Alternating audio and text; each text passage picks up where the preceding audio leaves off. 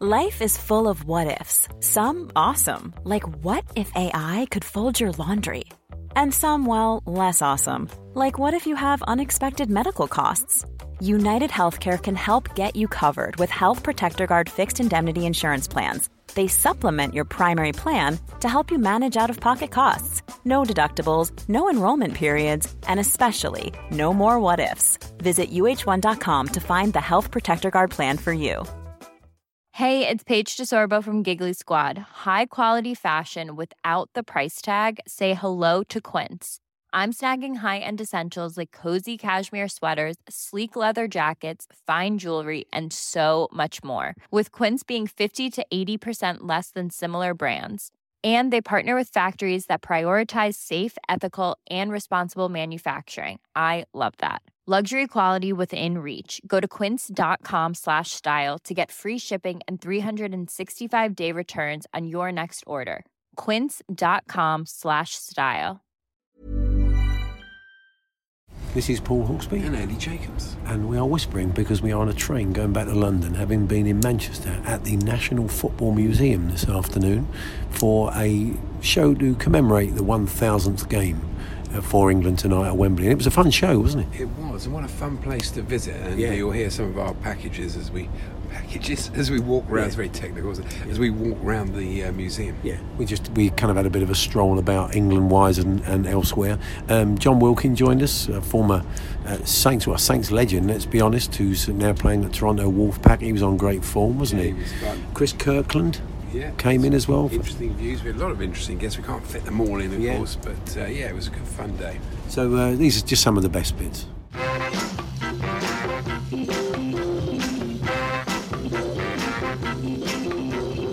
Breaking news. You may recall when we were in, was it Russia you had this issue, or where were we when you...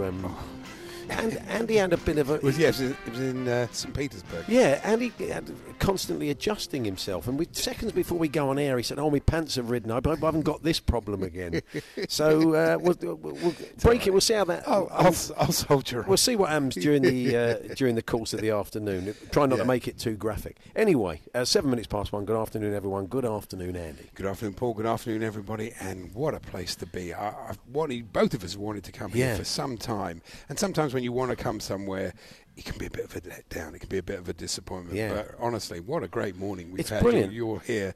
There's some fabulous stuff here. There's actually also a wonderful painting of Raheem Sterling. But Gareth asked me to take it down. He rang me. He said, could you take it down just for today?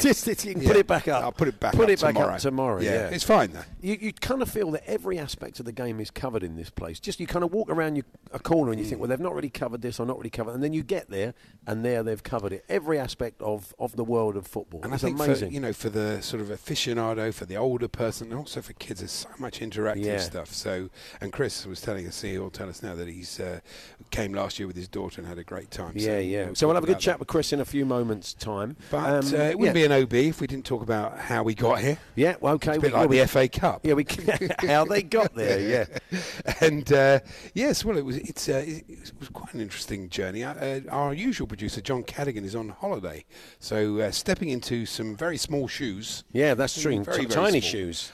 Is young Jamie. It does have the look of a rakish Archbishop Macarius, we decided. It looks tremendous. And not a look a young lad would particularly want, is it? Really? Not really, no. And not what all the hipsters are going for, is it?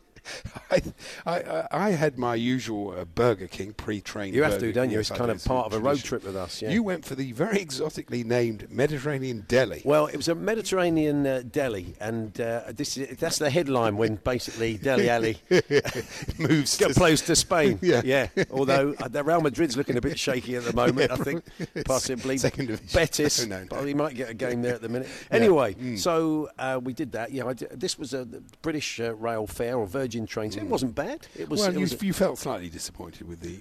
I felt I was transported. I felt like I was in Athens. It was amazing. There was, I agree. There was some interesting news came through on the train actually. Sol Bamba had taken a temporary charge at Cardiff. Yeah. So I was hoping that he appoints Gaza as his assistant manager for the Bamba Gascoigne partnership. That's nice contemporary reference. Win the first game 10-0, says starter for 10. Ask your granddad, kids. Absolutely. Yeah. It doesn't work with Jeremy Paxman, who does it now. No. So we went out for dinner. We decided to go to Cafe Football. Yeah, this is owned by. Is it just Ryan Giggs and Gary Neville, or is it all the class of '92? You think Butt, so? I think they, because on the menu there's the Scholesy, the Giggsy, the Nicky Butty, and this other thing that was very. Oh, you were right about this. I had a look at this last night because I got a photo of the menu. It does look odd. It says the skin on, so it's skin on fries. And I was looking for the hyphen between skin and on, because what it looks like, these are extras. I know. It says bag of skin on fries. That sounds horrible. So it's like they give you a bag of skin. I'm not having that. A bag of skin and sprinkle the bag of skin on your fries. Talking of chips, and then the next one is a bag of fat. Cut chips. Yes, well, so it was a bag of fat or a bag of skin. Well, there was Gary. some amusement at the table. It was a quite noisy restaurant. You tried to order fat cut chips, which you've got to be careful how you say that, to be really honest. Yeah, the waitress wasn't too. No, the staff were lovely in there. They were cracking. Gary, you've got some very good stuff. I keep blaming Gary. It's Giggsy as well, of course. But we all enjoyed our food. I did it was too. Very nice. And I did have a little bit of an unfortunate.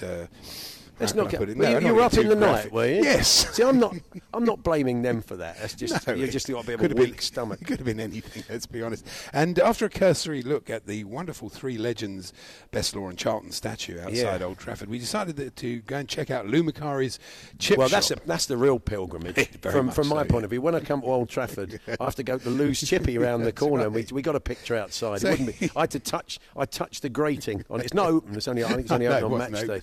But you've got to touch it. It's part of the trip. Yeah. I love the fact that we couldn't quite find it, so you got out your sat nav and you looked at it and you went, it's 3 hours and 30 minutes from me. It's a different Lou. It must be his one in Glasgow or something. It was actually 2 minutes. Yeah. But we did wonder if one of Sir Alex's less successful signings, Bebe, had his own chip shop. But he seemed unlikely, really. Yeah, Bebe's kebab house or something. Anyway, so that was that. That was the journey. All right, now, as you come into the National Football Museum, they're clearly marking England's 1,000th game. And they've done it in a kind of timeline on the wall. So we thought we'd kick off this afternoon by kind of walking you through the England timeline. 11 moments, 1,000 matches here at the National Football Museum in Manchester.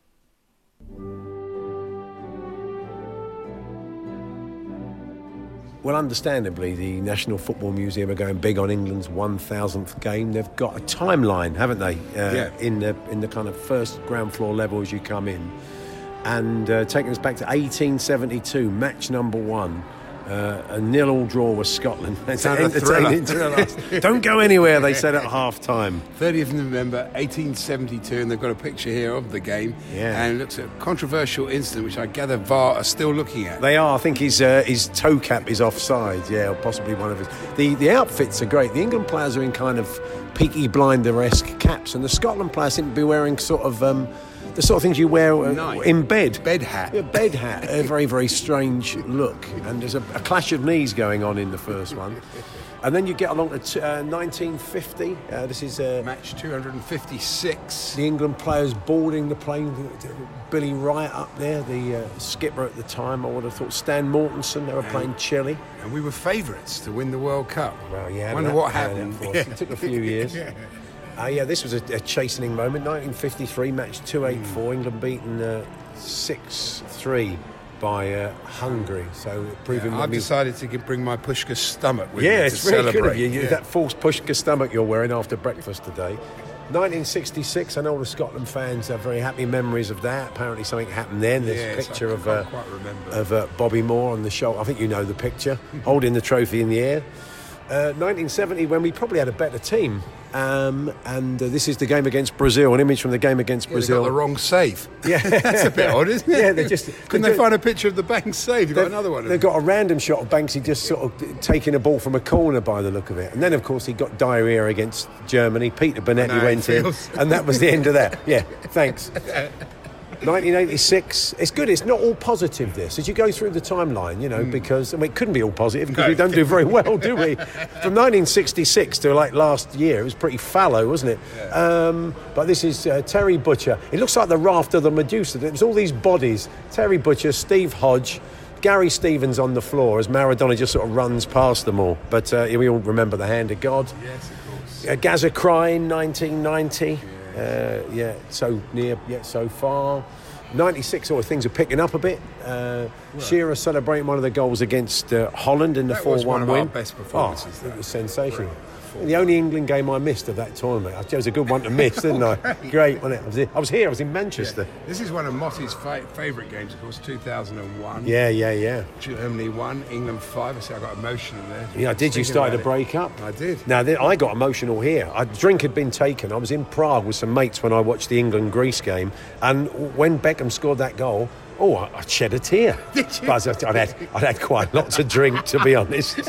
But we were in bits. What a goal! Great. And up to 2018 with the magnificent Harry Kane now celebrating. This is game 982 at the World Cup when we beat Colombia on Penn. So and it was a great World Cup, wasn't it? Certainly was. They're showing a film today as well, a kind of England's history. So they, as you'd imagine, here at the National Football Museum, really embraced what's going on around this 1000th game. The Hawksbee and Jacobs Daily Podcast from TalkSport. We are joined now by a former England keeper, of course Liverpool, Wigan as well. Chris Kirkland joins us. Hi, Chris. Afternoon, chaps.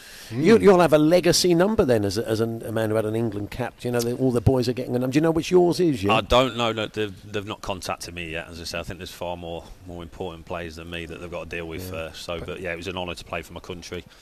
It was at Old Trafford. It was in Manchester as well against Greece. So it was a long time coming. I was in a lot of squads and unfortunately I had some injuries, and there was some very good goalkeepers around as well. Ben Foster, Paul Robinson.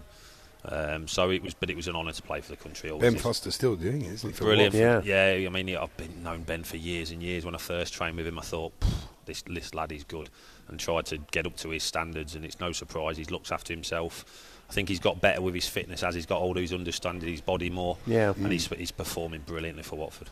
Yeah, the goalkeeping situation at the moment, England-wise, is interesting, isn't it? I mean, what do you make of the keepers we currently have? Well, for me, it's frustrating because for me, over the last few years, it's been taught that we've not got that many good keepers. But you look how many keepers now we're playing. I mean, I was with Jordan at Preston for a year, and he's undoubtedly one of the best I've ever worked with. That's good. Along with Ben when we first started out. But Jordan, for me, is England number one. His ability was incredible. He made me feel even older when I trained with him. I was old anyway, but he made me feel older. Some of the stuff he could do. So I mean, he could be, and should be the keeper for the next 10, 15 years. I've said many times, sometimes he's got to curb his enthusiasm and the way he is on the pitch. Sometimes I think he can boil over, and as a keeper that can be a little bit dangerous. But if he can rein that in a little bit, I mean, there's no doubt he's top drawer. It's so unforgiving. It's a cliche, but it's so unforgiving being a keeper, isn't it? You basically, you make one mistake, and that's the thing people notice. It is, unfortunately, but we know that. When we go into that into that position, that you're going to get criticised. If unfortunately, it shouldn't be that way, but that's the world we live in.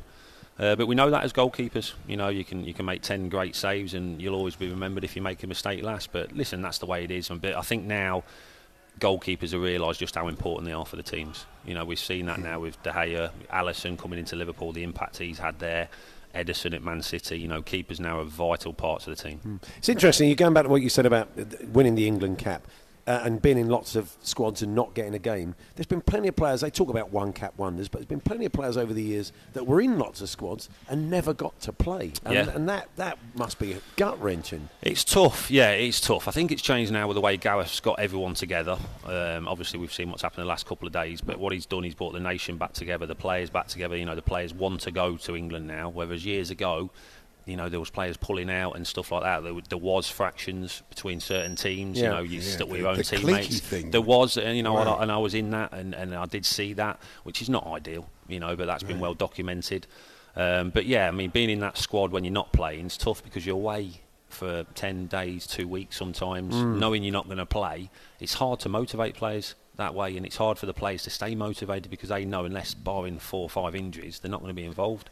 What did you make of Gareth's handling of the situation with Raheem Sterling? Like I said before, Gareth, I think what he's done for English football, because he's brought all the fans back, I think that was one of the biggest things he needed to do, because there was a divide between the fans and the players. He's brought all the players together in the squad. You see the way they're laughing and joking. You've seen the pictures of Raheem and Joe since it's happened. They're laughing and joking together again. So he's obviously done. Will we ever know the full story? I doubt it, because I think that's got to stay behind. But he's obviously what happened. Gareth thought it deserved to not let Raheem play tonight. Now, right or wrong, it is harsh, but you've got to respect what Gareth's done. Like I said, if it would have been a very up and down period for Gareth since he's been England manager, you could have said, well, you're doing the wrong thing. But I think in general he's been superb. So you've got to go with him and respect his decision. Was it a common occurrence in your day? Of course it was. Yeah, of course. Listen, there's far worse than that as well. Yeah. Going back, when I was at Coventry, the old player John Hartson, Stuart Pearce. I remember them two kicking lumps out of each other on the pitch after the end of the game, shaking hands. That's just the way it works. In training, you see fights all the time in the dressing room. And when you've got that many blokes, that much testosterone, it's going to happen. It's going to boil over. But as soon as it happens, it's forgot about. Most pros have tended to go. They've felt that it maybe should have been dealt with in-house. That's what because they see it so often. But that doesn't always mean it should be the way forward. The fact it's always happened like that doesn't mean it should be the way it happens from there on. And I think with Gareth as well, I think he's probably thought that eventually this would have come out. Yeah. So he's always an honest guy. We know that with Gareth. He speaks his mind. He's very honest and open. He's always open. So I think from that point of view, he just wanted to be honest and get it out there, because we all know things eventually do come out, and he didn't want that to come back and harm him then. He's dealt with the situation now, and there'll be no issues going forward. He won't allow that, and the players won't allow that. They've got some great players there, some experienced players that'll help the younger players, and there'll be no problems. The Hawksbee and Jacobs Daily Podcast from TalkSport. Hey, I'm Ryan Reynolds. Recently, I asked Mint Mobile's legal team if big wireless companies are allowed to raise prices due to inflation. They said yes. And then when I asked if raising prices technically violates those onerous 2-year contracts, they said, what the f*** are you talking about, you insane Hollywood ass f- So to recap, we're cutting the price of Mint Unlimited from $30 a month to just $15 a month. Give it a try at mintmobile.com/switch. $45 up front for 3 months plus taxes and fees. Promo rate for new customers for limited time. Unlimited more than 40 gigabytes per month. Slows full terms at mintmobile.com. Even when we're on a budget, we still deserve nice things. Quince is a place to scoop up stunning high-end goods for 50 to 80% less than similar brands. They have buttery soft cashmere sweaters starting at $50, luxurious Italian leather bags, and so much more. Plus, Quince only works with factories that use safe, ethical, and responsible manufacturing. Get the high-end goods you'll love without the high price tag with Quince. Go to quince.com/style for free shipping and 365-day returns. I'm Sandra, and I'm just the professional your small business was looking for. But you didn't hire me because you didn't use LinkedIn Jobs. LinkedIn has professionals you can't find anywhere else, including those who aren't actively looking for a new job, but might be open to the perfect role, like me. In a given month, over 70% of LinkedIn users don't visit other leading job sites. So if you're not looking on LinkedIn, you'll miss out on great candidates like Sandra. Start hiring professionals like a professional. Post your free job on linkedin.com/people today. The Hawksbee and Jacobs Daily Podcast from TalkSport. It's Paul Hawksbee and Andy Jacobs here on TalkSport. Now, we took an England-focused look around the National Football Museum. By the way, we are live from the National Football Museum as we speak this afternoon, building up to England's 1,000th game live on TalkSport tonight. So we looked at some of the other memorabilia, other artefacts around the museum without an England focus, and we did that earlier, and this is what happened. One of the great things about the National Football Museum is just how interactive it is. There's so much stuff. This is a bit too interactive, this next one. It kind of is, yeah. They've basically given you a flavour of the locker room from the 1890s, the 1950s, and the 2010s. And it's a kind of sensory experience, isn't it? You can see all the clothes that the boys would have been hanging up before they put their kit on. But also, Andy, there's a little kind of flap you can lift up there. Yeah, I think we should... should we start Should we start with it? The 1890s. What does it smell of, Andy? Oranges. Oranges, yeah. So the 1890s apparently smelt of orange. I don't think it did smell of oranges from the pictures. Basically horses were in the streets. They didn't even have any deodorant. Yeah, it can't smell of oranges. Yeah. So by the 1950s, what did it smell like? Liniment. Yeah, horse oils. So that is really evocative. That just pure locker room. That takes you back, doesn't it? Yeah. And again, the old 1950s suit is hanging up with a woodbine sticking out the pockets. And a hat like my granddad had. Yeah, very good. Brown Homburg. And then by the 2010s, there's a sort of pair of Beats hanging up there, a nice pair of Adidas trainers. packet of jelly babies in a wallet. But what did the 2010 smell of, Andy? Sweaty socks. Sweaty socks. So I would have had those two switched from the 1890s. Yeah. Now, we used to have a little section in the show, and we return to it now and again, called Twisted Memorabilia. These bits and pieces from people that's kind of unlikely bits of sporting memorabilia, and this would certainly be on it to whoever had this. It's fairly gruesome. It is. It's Willie Cunningham, the former Preston player, had some cartilage removed from his knee in 1960, and they've got some in a little kind of case of formaldehyde, haven't they? Just sort of floating about. The interesting thing is, poor old Willie, now this will be keyhole surgery, and within about 4 or 5 weeks you'll be back training and playing. 6 months Willie had for the cartilage. 6 months out.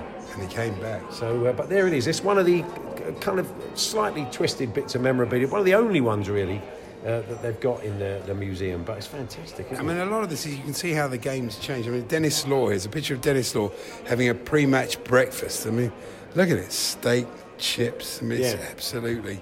They wouldn't be eating that now. Well, that's a picture of Dennis Law, but then it's next to a quote of Dennis Wise saying, I used to meet Vinnie Jones down the calf, sausage, egg, bacon, beans and a fried slice, and then go to training. So maybe it didn't change that much. And Jack Charlton having basically having a cigarette. Having a fag, yeah. And he's in his lead shirt, but there he is, just having a little sneaky one, I would imagine. Blackburn are throwing in. The ball is being taken by throw is being taken by Campbell. I beg your pardon, Healers. He has thrown it to Thornwell and dashes forward. He slips the ball to the middle. Roskamp seizes on it. A short dash through. Here's a great chance. He's shot. Again. Mercer, the Huddersfield goalkeeper, caught the ball, but Roskamp rushes on. Roskamp has bundled Mercer and the ball at the net. It's a goal to Blackburn Rovers in well under a minute. I like that bloke, don't you? He's very good. That's a 1928 commentator. He's available for game day on Saturday. Yeah, he's still working. I think he's quite old now. But it's interesting. You're being told the zones as you listen to the radio commentary. I do love the idea that if Sam Matterface is sitting there, Stuart Pearce is going, zone 5, and they say 3 again. It'd be great, wouldn't it? Stuart's just shouting out the zones. That would be brilliant. Well, we are standing in front of a very familiar sheepskin coat, although it's on the model without a shirt and tie under it. So the idea that Motti could have been naked underneath his sheepskin coat is a sobering thought. There's Petr Cech's head guard, but you try and get a slightly closer look at it. I want to have a close. Oh, blimey. What you ideally needed, he smashed his head on the glass, was possibly a Petr Cech head guard, ironically. Wandering around the museum, we have bumped into a TalkSport listener, Anthony Booth. He is a teacher, and he's got a day off today. He's not bunking off. No, he heard Jim talking about the show, so he thought he'd come down. Yeah. Anthony, lovely to see you. Thank you very much. Nice to meet you too as well. A regular listener, as you say, most days that I can get a bit of time. Do the kids know that? You sit there with it when you should be teaching? Or when you're on your way home, I take it, this is? Of course. Yeah, of course. Just before Adrian kicks in at 4. So, you were telling us just now you're a bit of a football impressionist as well.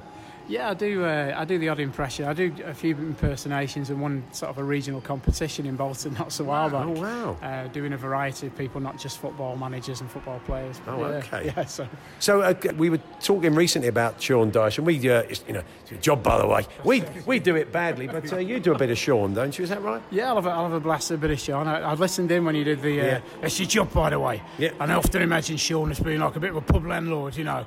So it's like, there's a quiz on tonight. If you don't play, we'll break your legs. That sort of thing. Yeah, you've got a bit of that. It's that kind of Midlands. He's got a little bit of Midlands in there that people don't pick up on. Yeah, that sort of Northants thing that's going on. Yeah. Who else you got football-wise then? Is there anybody else you do? Some of the great players of the past, I do a bit of Alex Ferguson at times, Giggsy, Scholes, wonderful players, fantastic human beings, as you can imagine there. Fantastic. And who's your team then? Who do you support? Manchester United. Oh, okay. Yeah. Do you ever do these in class? Imagine giving the kids the hairdryer as Sir Alex. That would be very tempting, wouldn't it? I do a few just to keep it a bit lively. The X Factor announcer guy, and now the X Factor. That sort of guy, just rolling with that occasionally when we're doing stories. The kids like it, do they? They do, and they don't know sometimes if they do. I've dropped in Roy Hodgson a couple of times and they have no clue. They say, is that Andy Jacobs off the radio? Could well be. Let's hear your Roy then, go on. Well, I think as a candidate for Brexit, I'd be absolutely ideal. I've already taken a team out of Europe, so I should be great at taking the country out as well, yeah. So you want to join in? Well, that's quite good, but not really the real thing, is it? Well, very, very good to meet you, but what can you do, Anthony? Very nice to meet you. Very bold of Anthony to go head-to-head with the governor when it comes to Roy Hodgson, isn't it? Anyway, joining us now. Yesterday in Cafe Football, we're having something to eat. We saw the work of our next guest, and he's peppered all over the National Football Museum here in Manchester. His name is Stanley Chow, and his work is amazing. And he joins us now. Stanley, good to see you. Good to see you too. You are your sort of place where you work is very local to you. Yeah, about 20 minutes walk away from here, yeah. Fantastic. I mean, as soon as people see your work, because you've done so much in sport, it's an incredibly unique style. How did it come about? How did you kind of evolve it? Well, the style I do is quite simple, and I just wanted to kind of create a style which was unique, which was that no one had done before, but also kind of because I wanted to be busy. Yeah. The only way to be busy is to be able to work fast. You see. So I wanted to create a style that was simple, that I could get a lot of pictures done in a short space of time, basically. And so essentially, basically that would make more money. In theory, you know what I mean? Yeah. It didn't always kind of work like that, but that was the idea, was just create a style that was simple to kind of do and on a regular basis, basically. Yeah, you told me that you do them digitally, because I was asking you how you do it, and the style lends itself to modern footballers, to old characters like Stanley Matthews and one of Matt Busby here. So it's a very brilliant one of Brian Clough that I was drawn to. You kind of really capture the essence of them, even though they are quite sort of digital.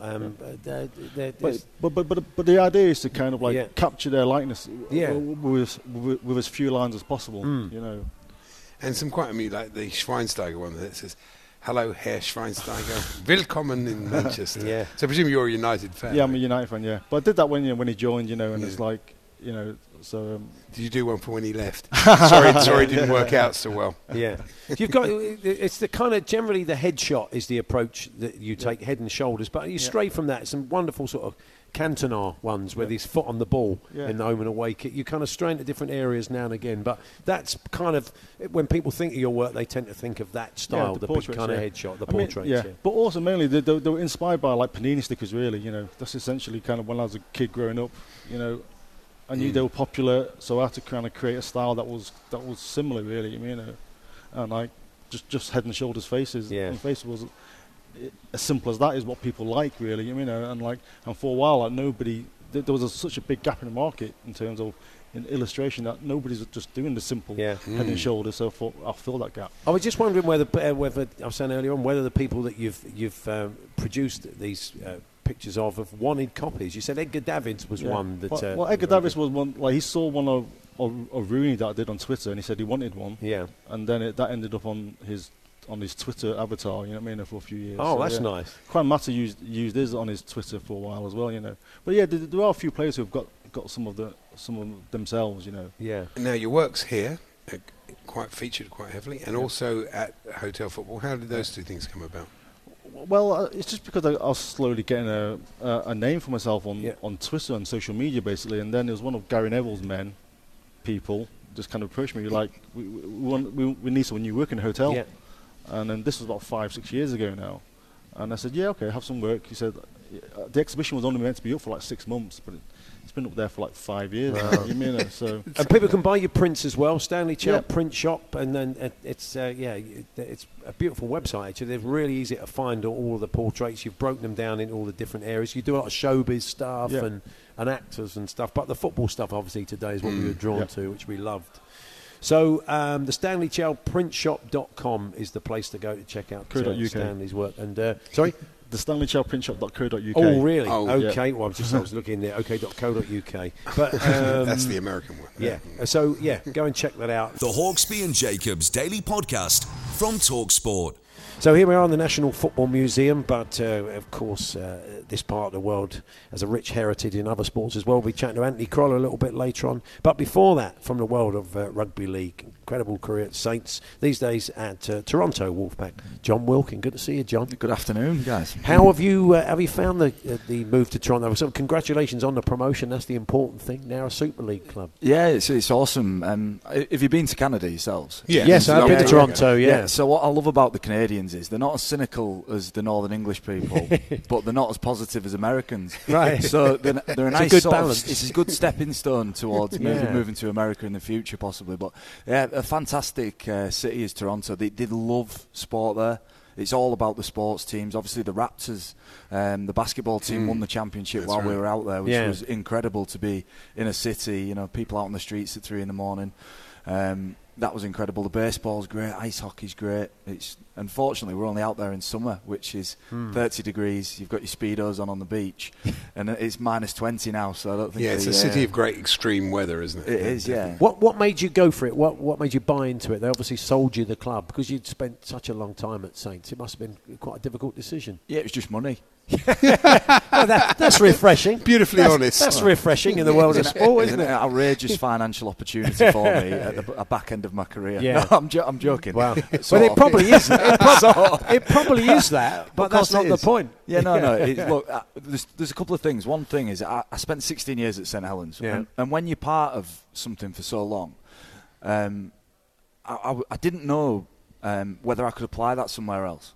It's just familiar, and I'd learned what success and a long period of success and how that was built and the culture behind it, and trying to then take that and put it onto something that was new was something I was passionate about. I've been a leader, probably the last 10 years of my career in terms of being amongst a group of men, and I wanted to take all the skills that I'd learned at St Helens and apply it to a group of people who had no track record of winning rugby matches. They had no successful history to look back on. We're in the football museum now, and you see pictures and paintings of historic, occasions in the game. Well, Toronto's got none of that. So where do you start? There's no history or heritage. So I thought that was exciting for me. Making history. That's that's a part of it. What about the logistics of? I know they want to grow the game, but you've got jet lag, you've got problems. I mean, how's it going to work in Super League wise? I get asked about the travel all the time. But it's a great question. But you sit on a plane for 6 hours. Yeah. And if that's the hardest thing we have to do in the modern world. My dad's a pig farmer from Hull, right? He gets up at 5 in the morning, right? And he works until it's dark. Yeah. He goes to the pub, has 2 pints. Now that's hard. That's a hard life. Sure. Sitting in a comfy leather chair in the sky for 6 hours is a privilege. It's an absolute privilege. I was going to say, the boys you've spoken to, the prospect of doing that, are they kind of looking forward to it? They're looking forward to the trip. Yeah, I mean, for the guys who are in Super League now, coming out once a year is just a treat, isn't it? Sure. I spoke to the guys at St Helens. I'm still very close with them, and I think they'll almost use it like like a camp during the season. They'll get out there for a few more days and get some training done in the nice weather. And yeah, I think the other clubs are excited. The logistical challenge is definitely on our shoulders because we're doing that 2-week time zone sort of jump. Is it home and away week alternate, or will he come over here and play a series and then go back? I should know the answer to that. All right. It would make sense, really, but I suppose to come and play. I'm going to have to Google that when I get in. At least 2 games away from home. It will be. I think it's at least. It'll have to be. You couldn't do week on, week off. So where did you get the nod that Sonny Bill was going to be a teammate then? Well, I got a picture of him in his underwear sent to me off my wife.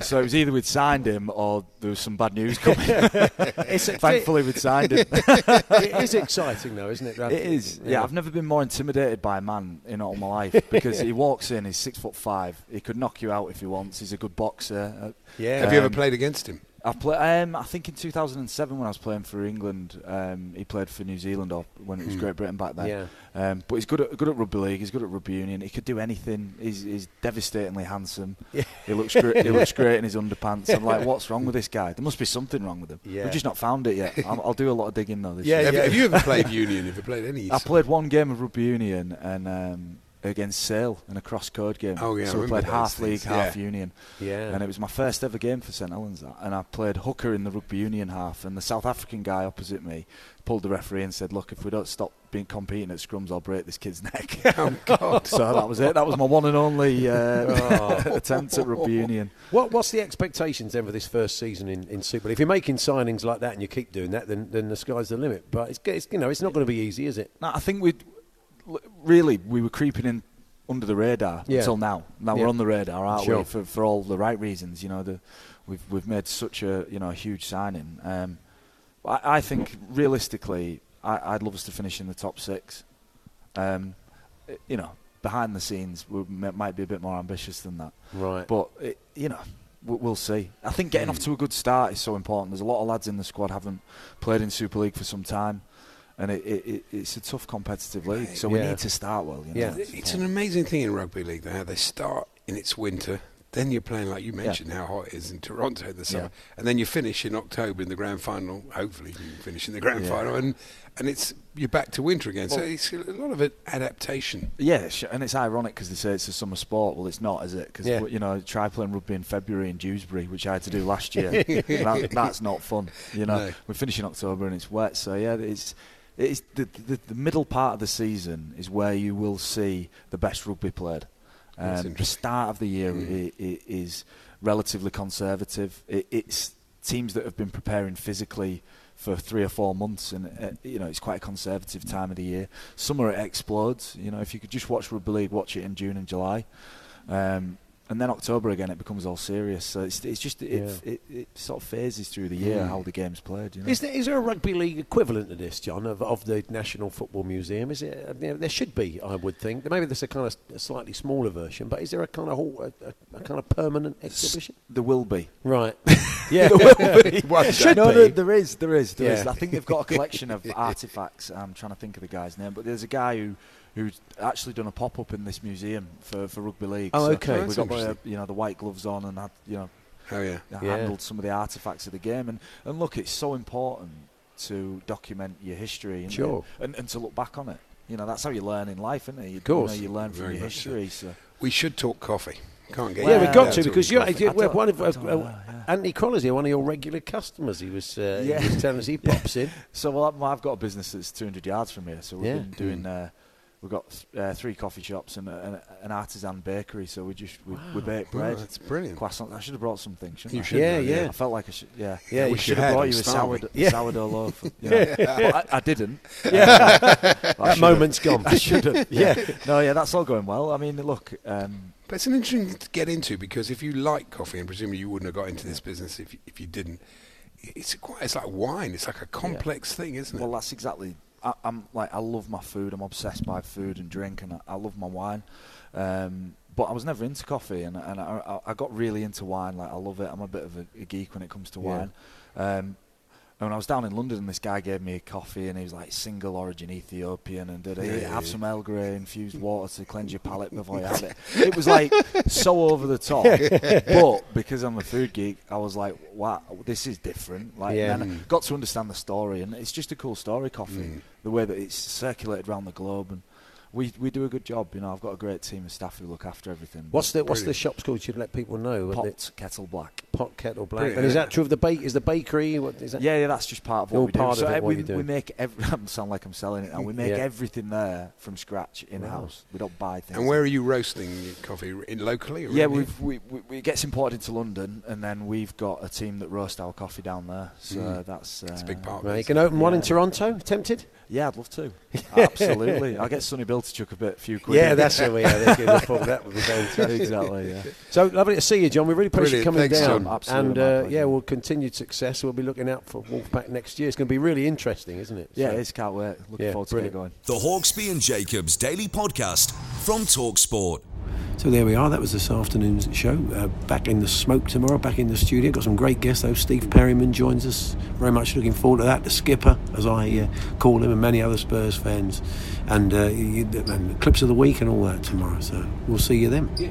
You've been listening to the Hawksbee and Jacobs Daily Podcast. Hear the guys every weekday between 1 and 4 p.m. on TalkSport.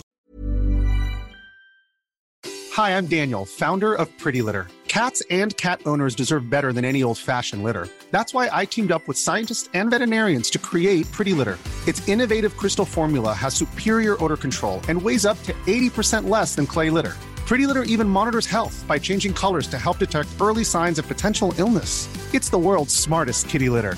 Go to prettylitter.com and use code ACAST for 20% off your first order and a free cat toy. Terms and conditions apply. See site for details.